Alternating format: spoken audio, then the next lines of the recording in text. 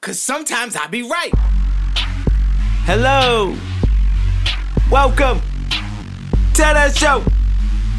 I got a good show this week for y'all, man. Look, I enjoy these little conversations of ours. How y'all doing? How y'all feeling? I gotta tell you, man, I'm excited about this week. A lot has happened. A lot has gone through my mind. Listen, the NBA season is over. We can finally sit down and talk. We can get back to predictions, actually.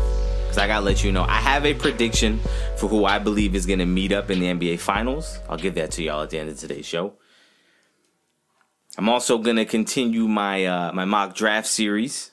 I'm gonna go with the NFC North. I know last week I said the AFC West.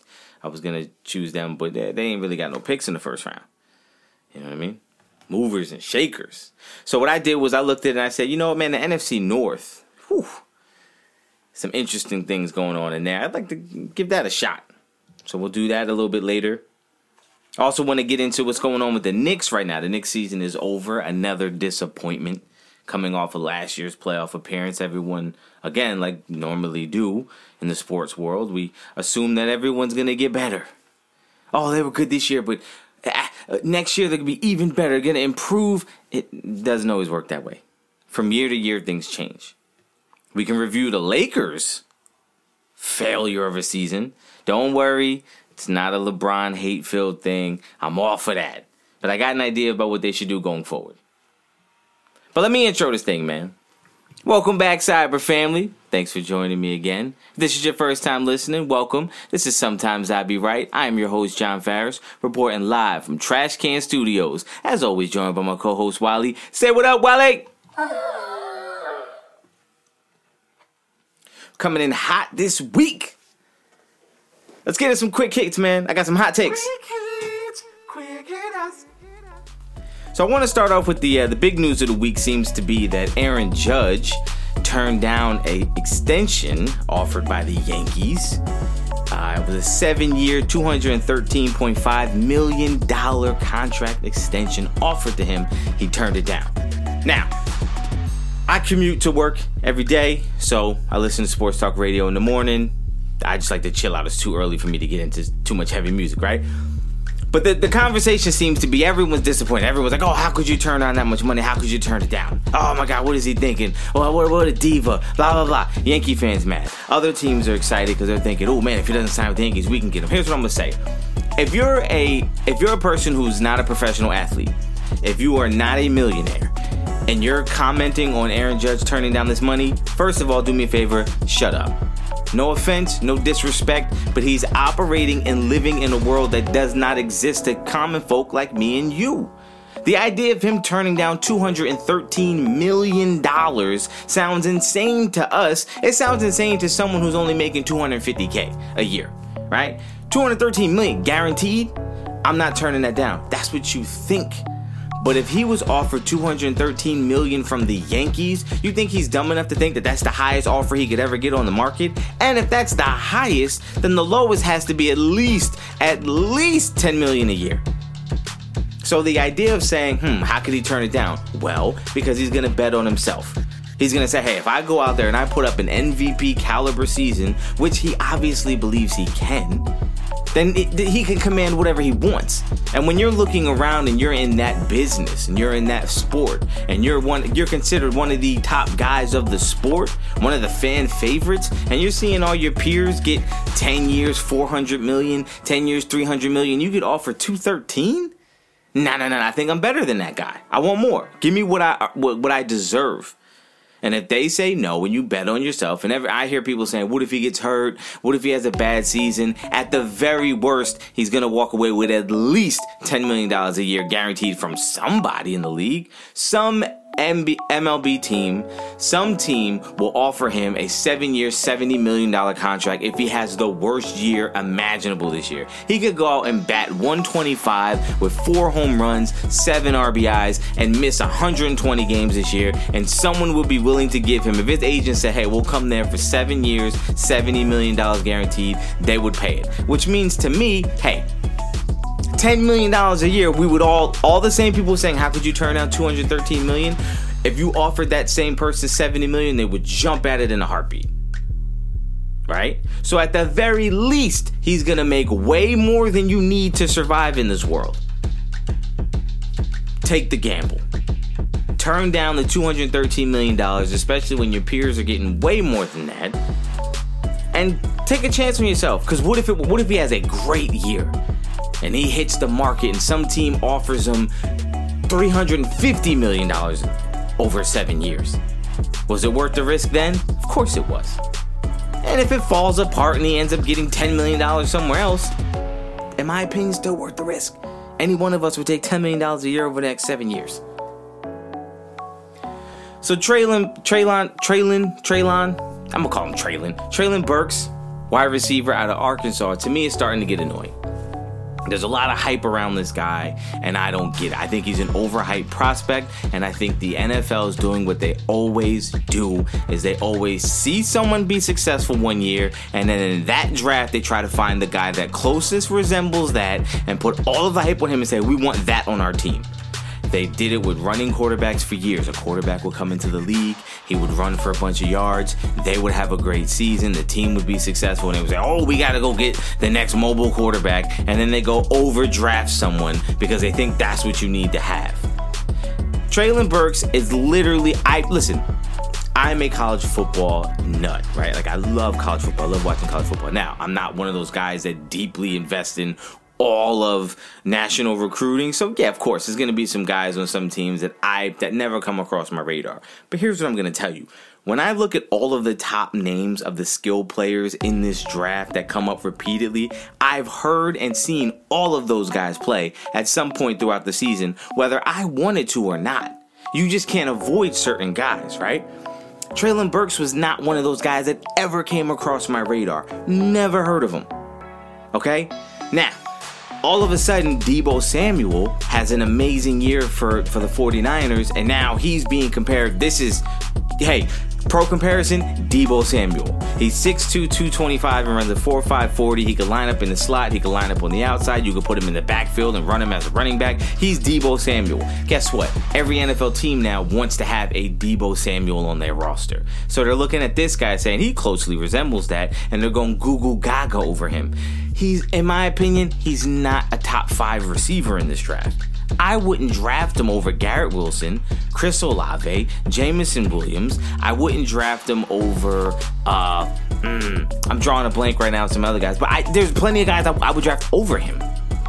I don't think I would take him over Jahan Dotson, and I definitely wouldn't take him. I wouldn't even take him over David Bell out of Purdue. And I know everyone's down on him because his 40 time was low. That guy is going to be a stud in the league. He's going to be a consistent player. He's going to play well. He's going to produce. He's going to be quiet, though. He ain't going to be big and flashy and all that stuff. He's just going to put up his numbers and go home. And that's what I like in receivers. But anyway, back to the topic. So Treylon Burks is getting all these pro comps, and it's just annoying to me. Stop falling in love with the new gadget in the league. Okay? Listen, they didn't draft Deebo Samuel because they thought this is the next big thing in the NFL. They thought this is a really good football player who can come in, and we're just trying to get good football players. So they drafted him. Come to find out, he can do a lot more than probably they even realized, and so they're utilizing the guy on their roster. But he's holding out now because he wants more money. Well, now good luck with that. So now some poor team in the NFL is going to go in the draft and draft this guy Burks way too high and put way too many expectations on him. And it's just, hey, yeah, you get what you get. It ain't going to work out, I can tell you that. So Obi Toppin finished his season for the Knicks with a 42-point performance. And everyone's all excited. And I know going into the summer, everyone's going to be hyping up Obi Toppin.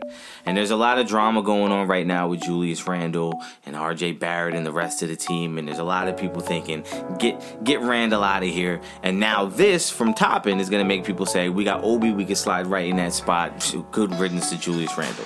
Here's what I'm going to say. Number one, I kind of agree with you. Okay, Obi Toppin is definitely capable. I've been saying this entire season. You can go back to all these different episodes. I said even last week, Obi Toppin's way better than even he realizes he is. And the moment he realizes it, the league is in trouble. And the Knicks got themselves a player. Okay? I think Obi Toppin's really good.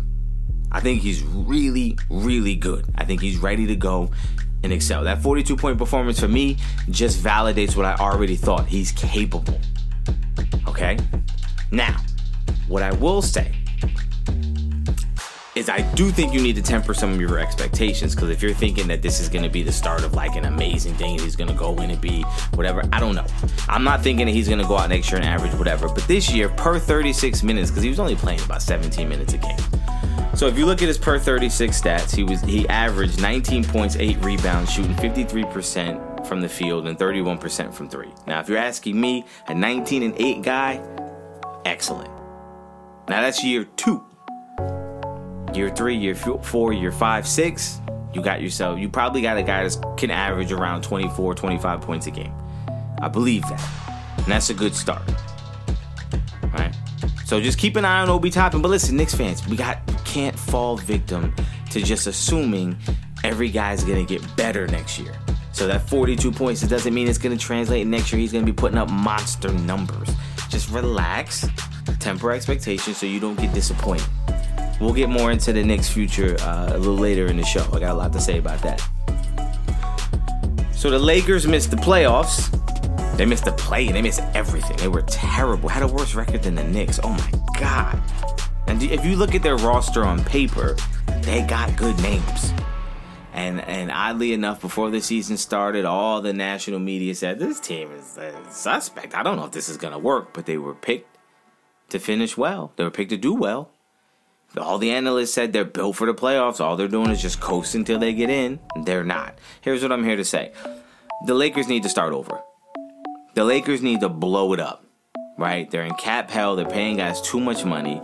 Russ Westbrook doesn't fit with LeBron and Anthony Davis. Matter of fact, he just doesn't fit with LeBron. I think LeBron needs to be the point guard of that team because he's not a good enough player off the ball. LeBron in his career has never done much off ball.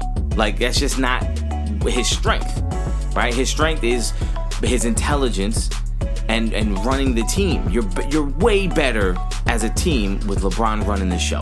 He makes great decisions. He's a great passer, great facilitator, understands the game, can put people in the right positions. Having him off the ball is just a waste.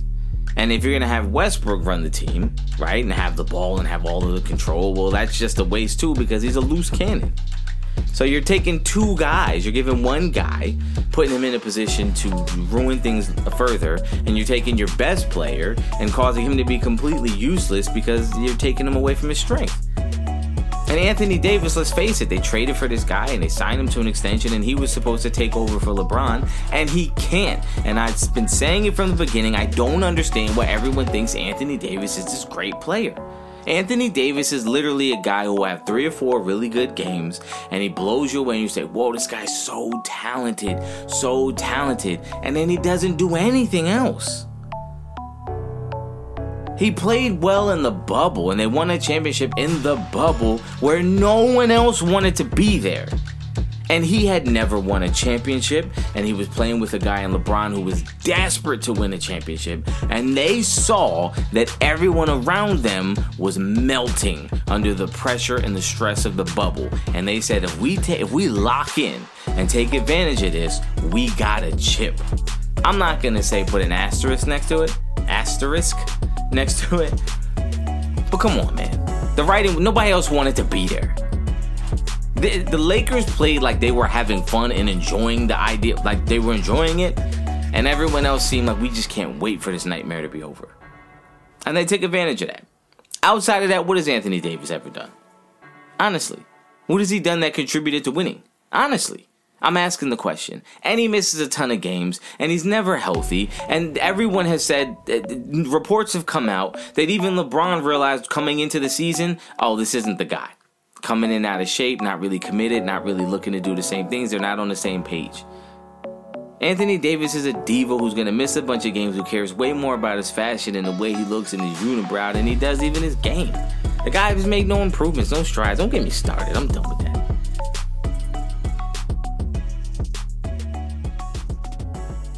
Yeah, don't get me started on the Lakers. They need to blow it up. They need to blow it up. They need to trade. They need to trade LeBron. They do. And they need to trade Anthony Davis. They do. And they need to trade Russell Westbrook. They do. Start over. What they should do is they should really figure out what they want to be. And go from there. And start over. If they want to go after free, I understand this whole idea of like they're the Lake Show and they're the Lakers and oh man, we have all the fanfare and this and that and da da da da da da. We're Showtime. I get it, but you tried it. You brought in all of the names. You brought in the big players, and you ended up terrible. And now you're a laughingstock. They have made it so that the Knicks are no longer like the laughingstock of the league. Like people kind of just, yeah, whatever, that's fine. But the Lakers, have you seen them? They're a mess. A mess. And LeBron's coming out now saying, well, I love Westbrook as a teammate. Sure, fine. But if you keep that team together, I guarantee you it's going to be better than it was this year. But it still ain't going to work. Just fundamentally, it's not going to work. They fired the coach. Sure, it was his fault. Got you a championship. He gets no credit for the championship, though, right? Nope. So that's what I'm talking about. That's where the sports media, to me, doesn't make any sense. Frank Vogel got no blame. He got no credit at all for winning a championship. None. It was all about the players. Fine, that's fair. But then when they suck, you want to pick apart coaching decisions? Yo, it don't matter who he was putting on the court. Nobody was playing well. LeBron was literally the only one that had a season where if you look at the numbers, you say, he did pretty good. And even then, you would think some of that is kind of hollow. In my opinion, he was stat chasing, but, he was doing it well. But still, it's like, he knew what it was. It wasn't leading to victories. It wasn't leading to wins. It's like, it's a shame in year 19 he had to average 30 just for him to even have a chance. Like, did he? Or was he trying to average 30 and, like, that's just, they still lost. Like, what does it mean to have a chance? They weren't going to win these games. Make no mistake about it. The team's terrible, and they need to let all of them go. If I was running the Lakers, I would trade everybody. Trade them. Let them go. Anthony Davis would be first on my list of guys I'm getting rid of. You're useless to me. You're not even available. You're going to miss 30, 40 games a year. I promise you that. And then the other games you're in, you're going to be sore. So you're not really going to be able to play a bunch of minutes. That guy's not carrying the franchise going forward. That guy's a diva. Get him out of here. Ugh. But speaking of figuring out what you want to do and building a team, it came across my mind this week. It actually started last week when when I was talking about. I had mentioned when you try to get when NFL teams try to draft a quarterback and then build around him, if that's really the best way to approach it. And I've just been spending a lot of time thinking, like, man, if I was an owner of a team, like, how would I go about trying to win a Super Bowl? And my first thought is I would have a long-term approach, right? I don't think the NFL is one of those sports where you can turn it around in a year and go from being a really bad team to being a Super Bowl winning team. I don't think that that's possible. I think people might try to say, what about the Buccaneers 2 years ago? Like, they weren't a bad team. They had a quarterback that was making errors that were putting them in bad spots. But that team just needed better quarterback play, and then they would be fine. Because that team was in almost every game. They weren't getting blown out in games. But if Jameis Winston's throwing 2 interceptions a game at bad times, like, come on, man. Some of those games, they were driving for a game-winning drive, and he'd throw a pick to end the game. It's like if he scores on those instead of turning it over, they're winning more games than they won. It wasn't 7-9 was not a true representation of how bad or how good that team was. That team was way better than that. And everyone agreed when Tom Brady went there, that's a great move because that team is primed and ready to go. That's a loaded roster. So that's not a good example if you're trying to say that you can go from a bad team to a Super Bowl team. I don't think that. So what I would think is, all right, it's going to take a couple draft classes. Why? Because I'm going to start with building my offensive and defensive line. Right? Because here's what I believe on defense. Well, first of all, let me say this. You're going to have to make a choice. Are you going to be an offensive dominant team or a defensive dominant team? Because I don't believe you could do both. Last week I did the mock draft for the NFC East, and in it the Giants have 2 first-round picks, 2 top 10 picks. And I, as a mock draft, I was pretending to be the GM. I drafted 2 offensive linemen. Because for the last 5 or 6 years, the Giants' biggest problem has been their offensive line. Every other mock draft I see, they'll have 1 offensive lineman and then whatever the best defensive player is available. Or some other position, right? They'll draft someone else. It's like, dude, you're not fixing those 2 problems with 2 players. You're not. Because you could still be wrong. If you draft offensive lineman A and cornerback A, one or both of those could be a bust. It's possible, right? Like, there's no guarantee that those 2 are going to be as good as advertised. Or offensive lineman could be great, but the defensive player could be boo-boo. So my thought is, if your biggest problem has been the offensive line, 5 players play on the offensive line. If I can take 2 of them in the top 10 of any draft, I'm confident both of those guys will be good enough to start for me for the next 10 years and be better than what I have on my roster right now because I have a bad offensive line right now. So why wouldn't I take that and just solve my offensive line problem? Or at least make a choice that most people in this world, most people who know football would bet that 2 top 10 offensive linemen are going to be good players. So take 2 offensive linemen that are good players, shore up your offensive line, solve that problem once and for all, and then in the 2nd and 3rd round, you could draft a cornerback. You could draft a defensive lineman. Like, you don't need to get the best one. You just need one that's going to fit into your system and do what you need them to do. See, Ray Lewis was like the greatest linebacker, but not every team has a Ray Lewis, but you still can win championships if you don't have Ray Lewis at middle linebacker. See what I'm saying? You don't need an all-time great middle linebacker to win a championship. You don't need a great all-time cornerback to win a championship. Right? So that's just my thought. So again, like I said, I would start with the lines. And I would say, do I want to be an offensive-driven team or a defensive-driven team? You make that choice. So let's say you choose, I want to be an offensively driven team.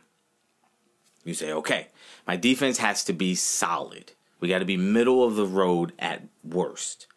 Right? So we got to be somewhere between like 13 and 17 in the league in total defense, and we can win a championship. I believe that. What you need to realize is some people will say, ooh, draft the top corner, but that doesn't matter. Because if he's a great cornerback, but that receiver or that quarterback has 7 seconds to find an open player, you can have the all-time greatest cornerbacks both sides of the field. They can't cover for that long for an entire game. If you can't get pressure on the quarterback, it don't matter who you got guarding the receivers are going to get open and make plays. So the whole point is you got to speed up that clock of the quarterback. Because if I have a bad corner, if he only has to cover for 2 or 3 seconds, he's going to be just fine. He don't have to be good. He just has to be able to get in the way for 2 or 3 seconds. By the time the receiver's ready to make the break, the ball's already gone because the quarterback was getting rushed. So I would shore up my defense. I would work on my defensive line and work back. We're going to get the defensive line so we can stop the run and we can get pressure on the quarterback. Therefore, our secondary doesn't have to be great. We can have an offense and defensive line that's full of 1st, 2nd, 3rd rounders. And then my secondary can be all 4th, 5th, and 6th rounders.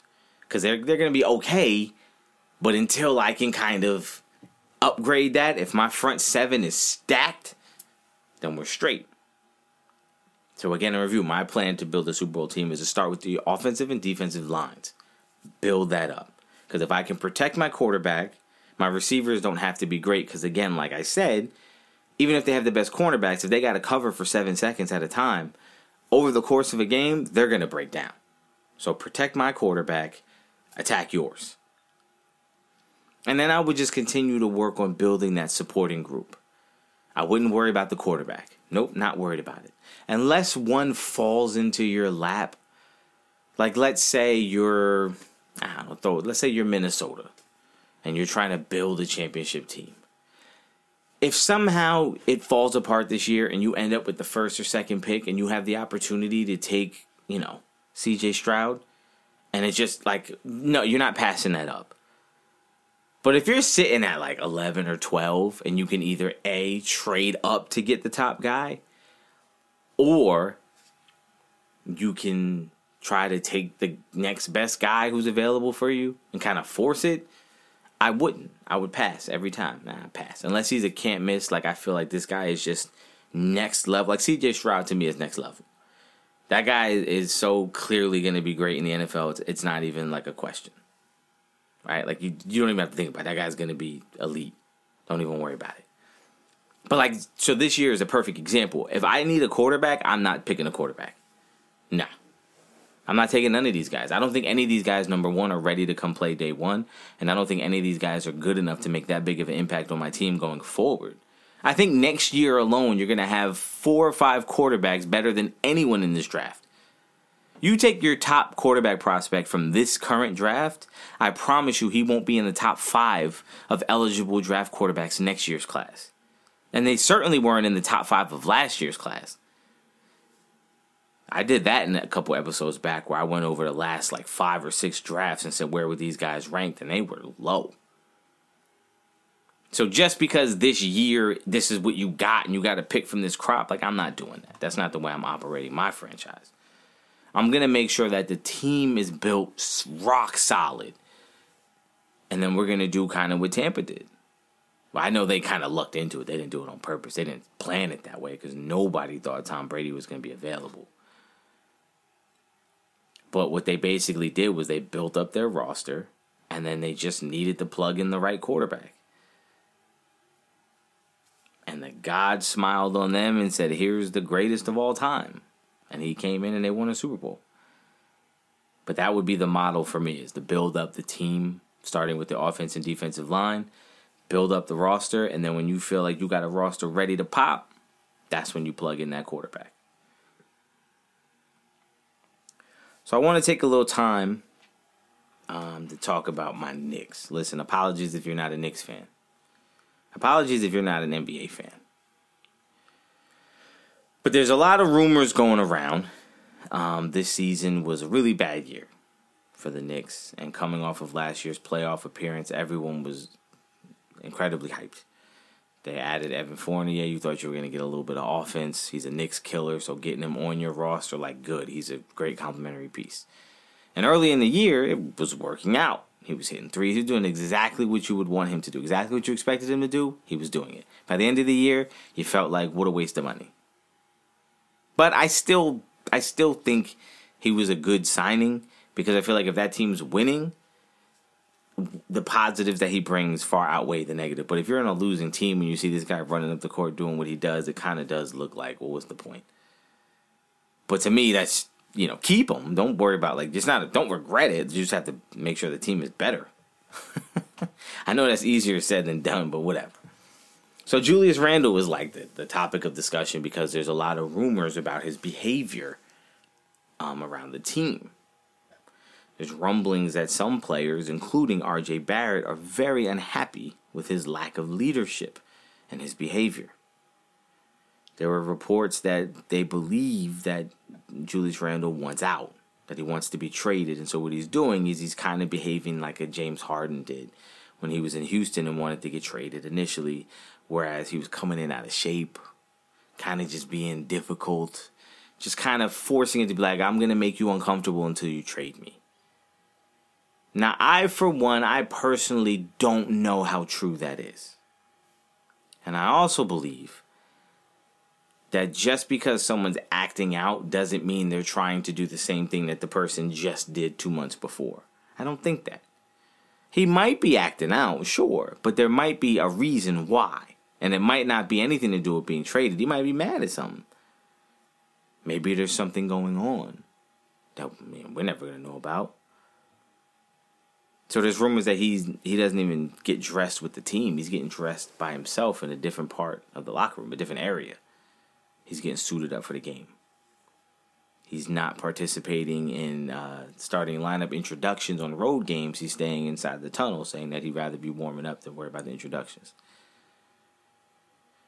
It's concerning, especially since you just signed him to an extension last year, so he's owed $82.6 million over the next 3 years. So after a year like this, and then, that money, that contract, it's going to be hard to move him, so you're kind of stuck with him. Now, here's what I would say. The first thing I would want to do if I'm running the Knicks is I would want to find out, does Julius really want to be traded? Does he really want out? The second thing I would find out is I would find out if R.J. Barrett and him really have issues. What is the issue? Right, so reports are that R.J. Barrett is concerned because he has issues with Randle over dribbling the basketball and not passing the ball early enough in the shot clock and kind of running offense. They feel like he's too ball dominant and then making bad decisions late and kind of like screwing everything up. Now, last year they were winning, and he was doing the same thing. Nobody had nothing bad to say. See, when you start losing, people are a lot less tolerant of things that are annoying. R.J. Barrett probably was annoyed last year, too. But they were winning, so you can't really say anything because then you come across as a diva. Like, look, Knicks fans, we saw Julius Randle last year and said the same thing. He's not perfect.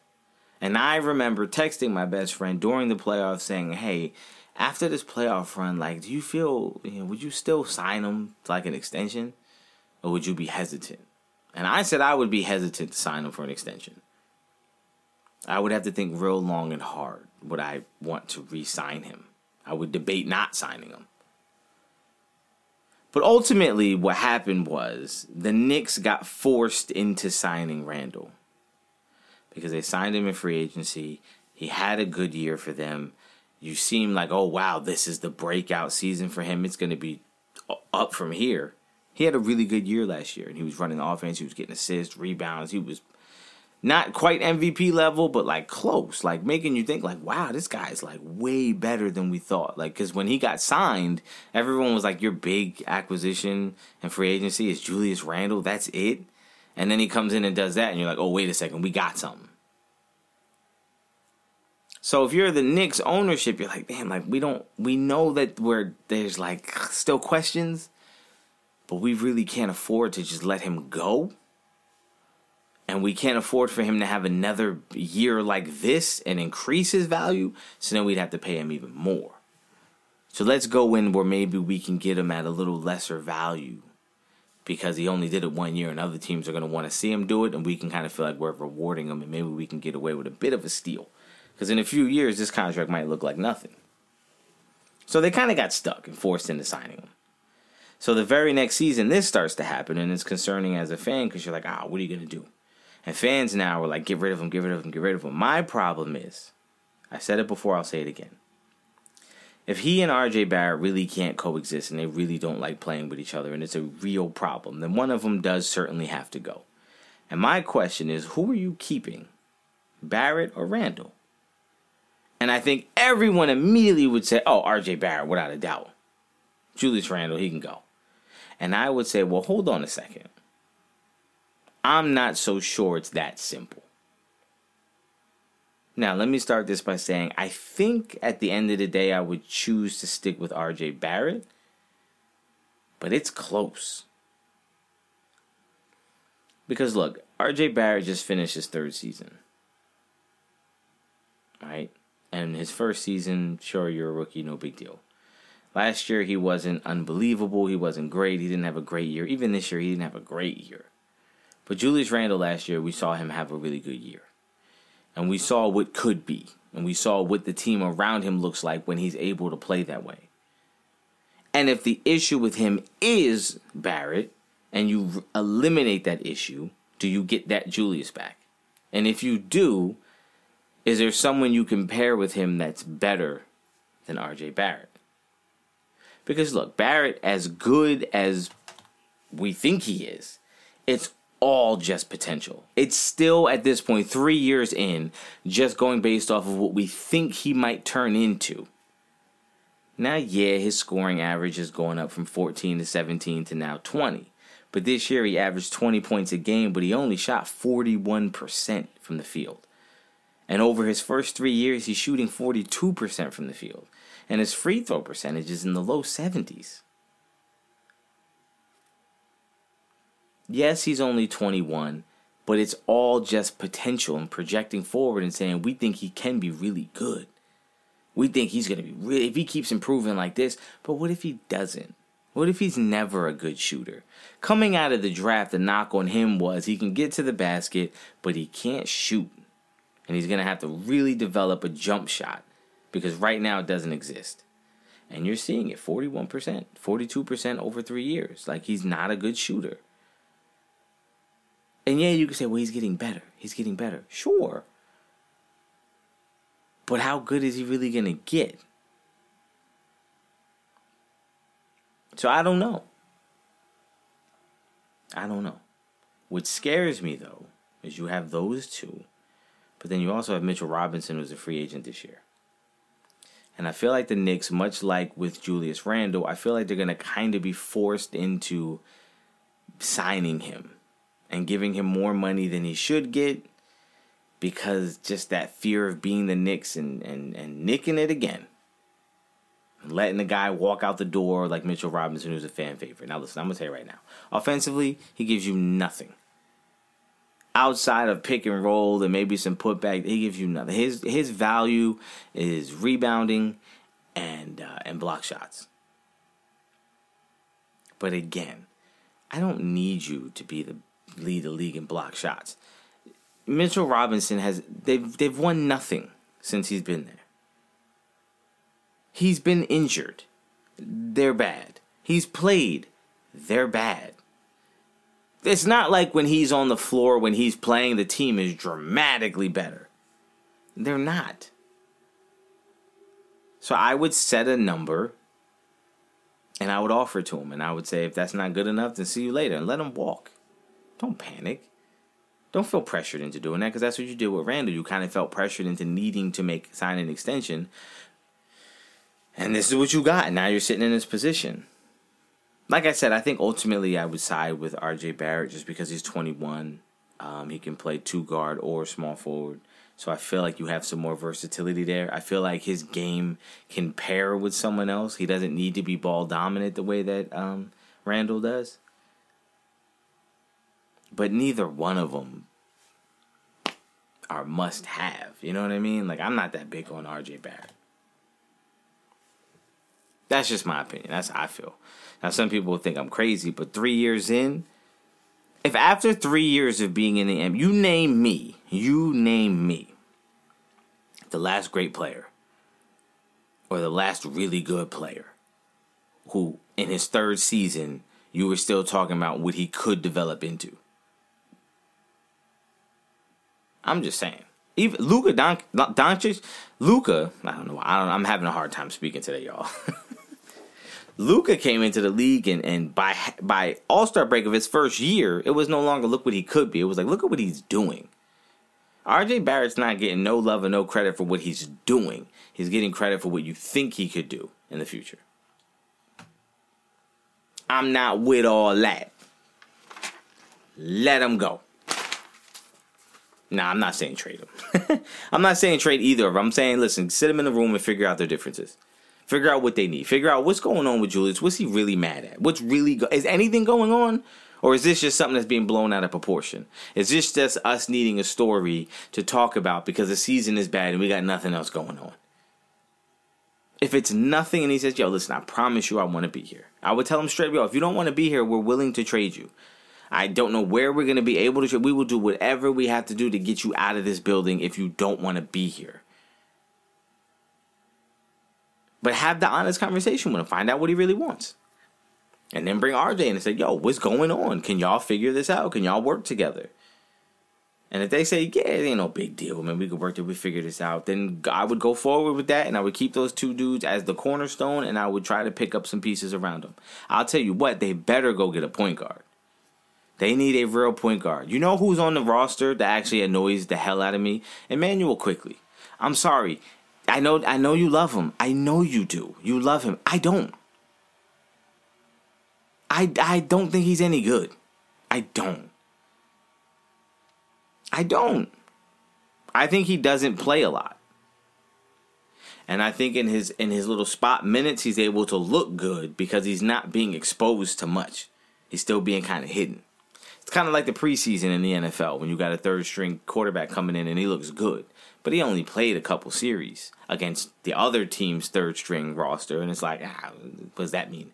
But when you put him in and you force him to start, it's not pretty. I don't think Quickly's the future of this team at all. I think that guy's a mess. Look, I'm going to tell you right now, I don't like anybody that when they shoot a three, it looks like me at the park.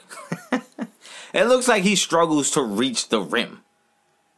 Like when he's shooting a three, it looks like he's just launching it. He has terrible form, and it looks like he has to put a lot behind it to reach the rim. I don't like it. I know he makes them. I don't like it. I don't think that guy's the future going forward, and I hate when I hear people say, oh, you got to get him involved more.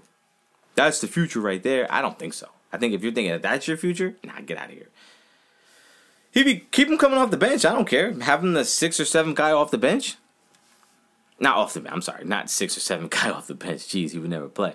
Like, if you want to have him part of your second unit, cool, no problem. If you need a little bit of offensive spark or whatever, he's good for that. Short burst, he could do well. I just don't think if you're going to put him in the starting lineup, I think that's a bad idea. But what do I know? I'm just a lowly Knicks fan who has never seen them win a championship, so I don't know. So let's move on now. Let's move on to this mock draft. Again, we're gonna do a 1-round NFL mock draft, and I'm going to be playing the GM for the NFC North. For those of you who don't know or just need a refresher, that consists of the Detroit Lions, Chicago Bears, Minnesota Vikings, and the Green Bay Packers. Now, once again, the draft simulator I'll be using is ProFootballNetwork.com. So we're going to do a 1-round mock draft, trades involved, and I'll let you know what I'm going to do. So right off the bat, picking at number 2, we have the Detroit Lions. Now, let me say something. When I looked up the team needs for the Detroit Lions, correct? They need a wide receiver. And then the second need they have listed is quarterback. Bruh, they got Jared Goff. Can y'all stop this? Let me calm myself down. Because if I'm the GM, right, here's what I'm going to do. I'm going to say, all right, we got Jared Goff, right? We got him locked up for a couple years. Like, he's got a massive contract. He's going to be here. We can't just get rid of him. How good can he be? And I would say, what is our best bet? Trying to draft one of these quarterbacks and say, hey, go take over for Jared Goff? Or say, hey, Jared Goff is good enough to win games. Let's load up around him and see if maybe we can't hit gold, hit pay dirt. I hate the idea that they might draft a quarterback. Get out of here.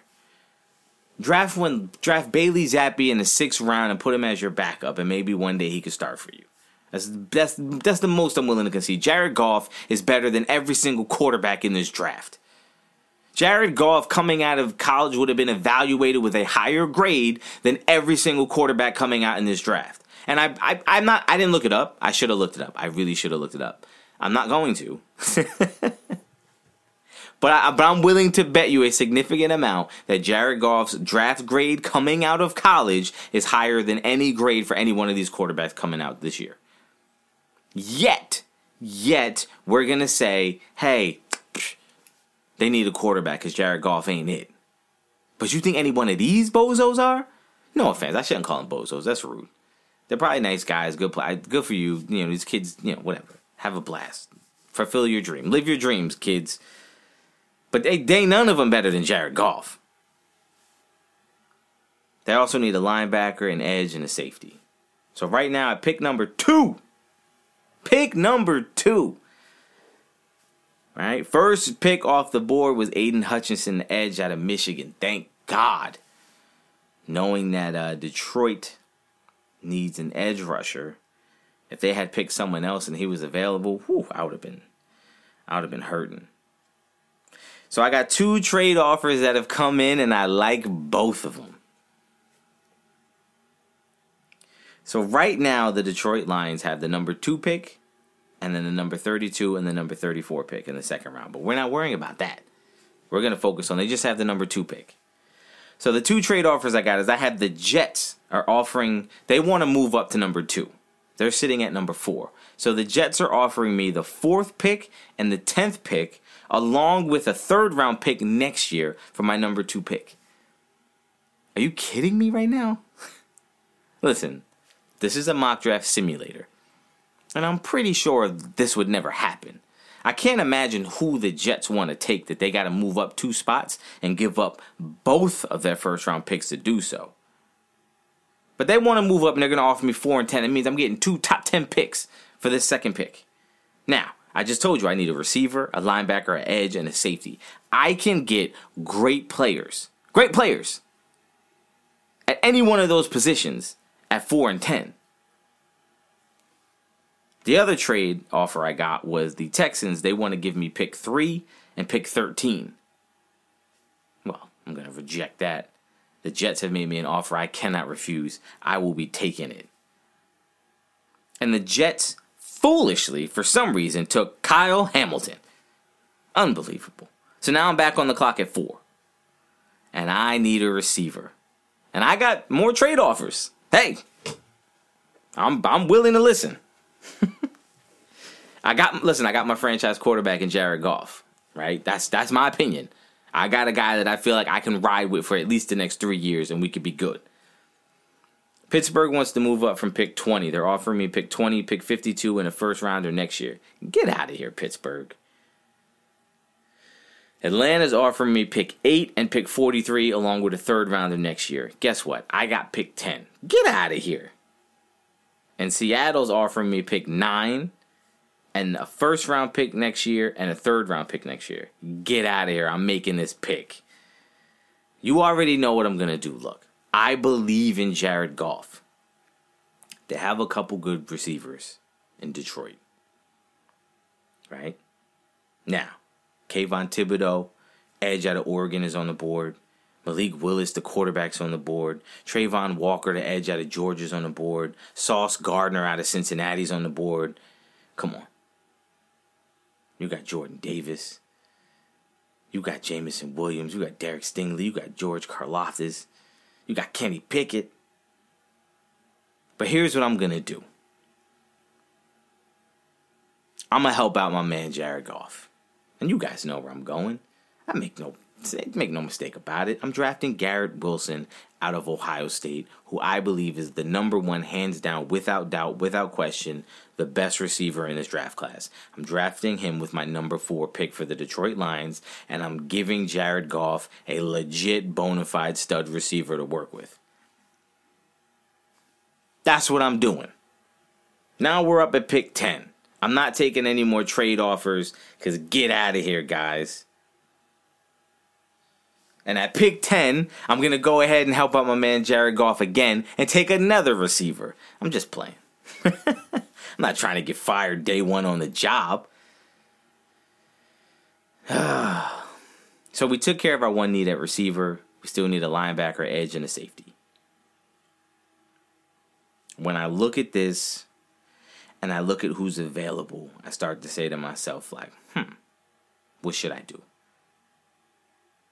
Should I go ahead and take Trayvon Walker out of Georgia, the edge rusher, and go based on strictly potential and what he could be? He's got really good. He's a good player, but maybe number 10, I don't know.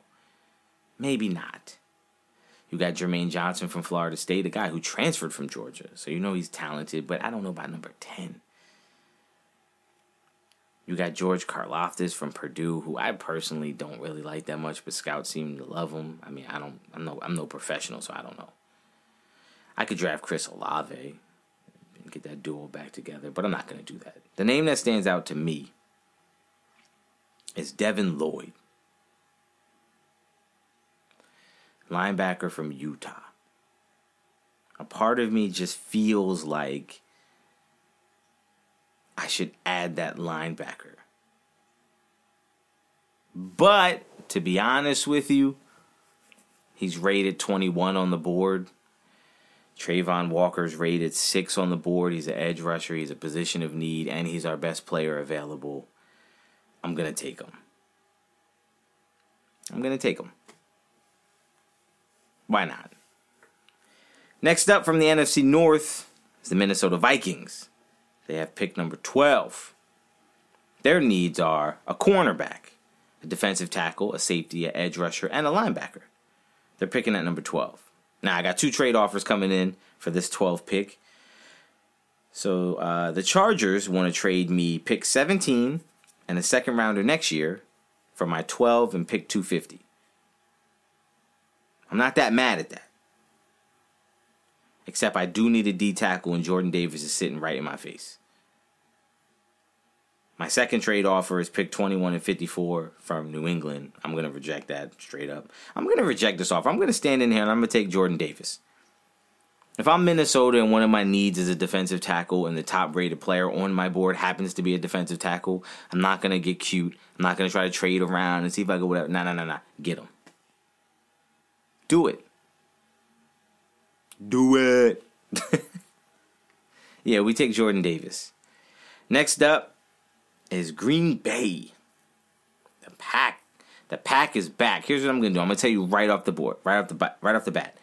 They need a wide receiver, a linebacker, an offensive tackle, a corner, and an edge. Those are their positions of need. Most pressing needs. Well, I'm going to tell you right off the bat. I just signed Aaron Rodgers to a $200 million extension. And I just traded away my number 1 receiver. So obviously I'm going to have to take a receiver.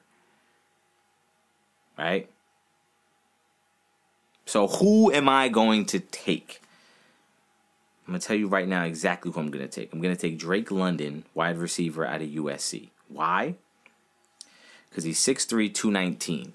He's not the fastest guy in the world. Actually, he's 6'5". He's closer to 6'5". I don't know why they have him listed as 6'3", but I know he's a 6'5" player. So he's 6'5", 220. He's not the fastest guy, but he catches everything. He runs good routes. He's always there. He's dependable. That's what Aaron Rodgers needs. A guy that's going to be where he's supposed to be. So I'm going to draft him. And Green Bay is back up at 28. And we still need... So we took care of our receiver. We need a linebacker, offensive tackle. Oh, this is easy. Nakobe Dean, linebacker from Georgia. I'm taking him. No doubt. Easy money. And we are back on the clock with the Detroit Lions. The Chicago Bears don't have a first-round pick. I seem to have neglected to tell you guys that. So this is turning into a Detroit Lions mock draft. But the Detroit Lions are back on the clock again at 32. And we took a receiver. We took an edge. We need a linebacker, safety. And they say we need a quarterback, but we don't, yo. So what am I going to do? Ooh, slim pickings, baby. As far as like... we need a receiver. We got one. A linebacker, or we took an edge. We need a linebacker or a safety. If we're going based on best player available, it would be Kenyon Green, the guard. You know what? I think I'm going to take him. I think I'm going to take the guard because he is the best player available. Now, if I try to be cute and I try to go down to the best safety that's still on the board, it would be Jalen Petre from Baylor. But he's a 62nd rated player. I'm not going all the way down that low to take a player just because it's a position of need. I'm going to take Kenyon Green because he's a first-round talent. Right? Like, not obviously, he's a first round. He's like a top 25 player that I could pick up at 32. Even though it's not a pressing need, if he's better than what I have and my offensive line could be even better, let's do it. Why not? Protect my guy. Again, protect Jared Goff, build a team around him, and see what happens. I like that. I like the sound of that. So, to give you guys a roundup, a recap of what these teams did in the first round. Chicago did not draft in the first round. The Detroit Lions walked away with Garrett Wilson, wide receiver from Ohio State, Trayvon Walker, the edge rusher from Georgia, and Kenyon Green, the guard from Texas A&M, as well as the New York Jets' third-round pick in next year's draft. That's a great haul for a first round. Are you kidding me? That Jets pick was robbery. Green Bay Pack walked away with Drake London, wide receiver from USC, and linebacker Nakobe Dean from Georgia. Two guys I really, really like. I think that's a good haul too. And Minnesota shored up their defensive line by taking Jordan Davis, defensive tackle from Georgia, at the number 12 pick. That's my mock draft, y'all. That's the NFC North. I'm okay with that. I think I did pretty good. How'd y'all feel? How y'all feel about that? It's pretty good in my opinion. Anyway, that's my time, y'all. Appreciate y'all for coming through, checking us out this week. I hope you had a good time. If this was your first time listening, I hope you found something interesting, entertaining. I hope you come back and join us again next time. Cyber family, as always, thanks for coming back week after week after week and enjoying the show. Listen, I enjoy doing this. I enjoy having these conversations with y'all, getting my thoughts out there. If you have anything, any disagreement, any qualms, any opinions, ideas, or whatever you want to say, follow me on social media at John Farris, at the John Farris on all social media platforms. Follow me, link up, DM, comment, whatever it is you want to say. Let's get some Discord started, some conversation started, some interaction started. So listen, we're getting some predictions for this week. The NBA playoffs have begun as we speak right now. As I'm recording this, the Nets have beaten Cleveland, and they have officially locked up the 7th spot. And the other playing game is happening, and I'm not paying attention to it because I'm recording the show. But it's pretty much set. I already know who I'm picking to get to the NBA Finals. This is my prediction, okay? I'm not going to go into details about each individual series, how it's going to turn out. No. We'll talk about it as it plays out. But my NBA Finals prediction is coming out of the East is going to be the Boston Celtics. I just feel like they're playing well, but they're also like kind of not under the radar, but like right where they need to be, where there's no like massive storylines about them, and they're just playing well. And I think they're just gonna work their way through. And coming out of the West, surprise, surprise, I got the Phoenix Suns. And my prediction for NBA Finals champ, I think the Phoenix Suns win the championship. I do. I think there is something to be said about getting to the finals and having that experience and having that heartbreak and having that loss and learning that lesson and bringing back the roster. They retained like every single person on that team. They didn't lose any major pieces. So you have those guys with that experience coming right back. I like their chances to get back to the NBA Finals. And once they get there, I think that experience that they had, I think catapults them, just gives them a slight edge over anybody they play. And I think that hunger is there, that drive is there, that competitive spirit is there. And I just think they're going to be able to pull it off and get it done. That's my prediction. Take it to the bank if you choose to and you lose your money. That's on you. Don't blame me. Just giving you my opinions, y'all. All right, listen. I want you to have a good time. Enjoy yourselves. Enjoy the game. Enjoy the start of the playoffs. Listen, is anybody going to watch the USFL? We'll talk about it next week. I'll see y'all next time.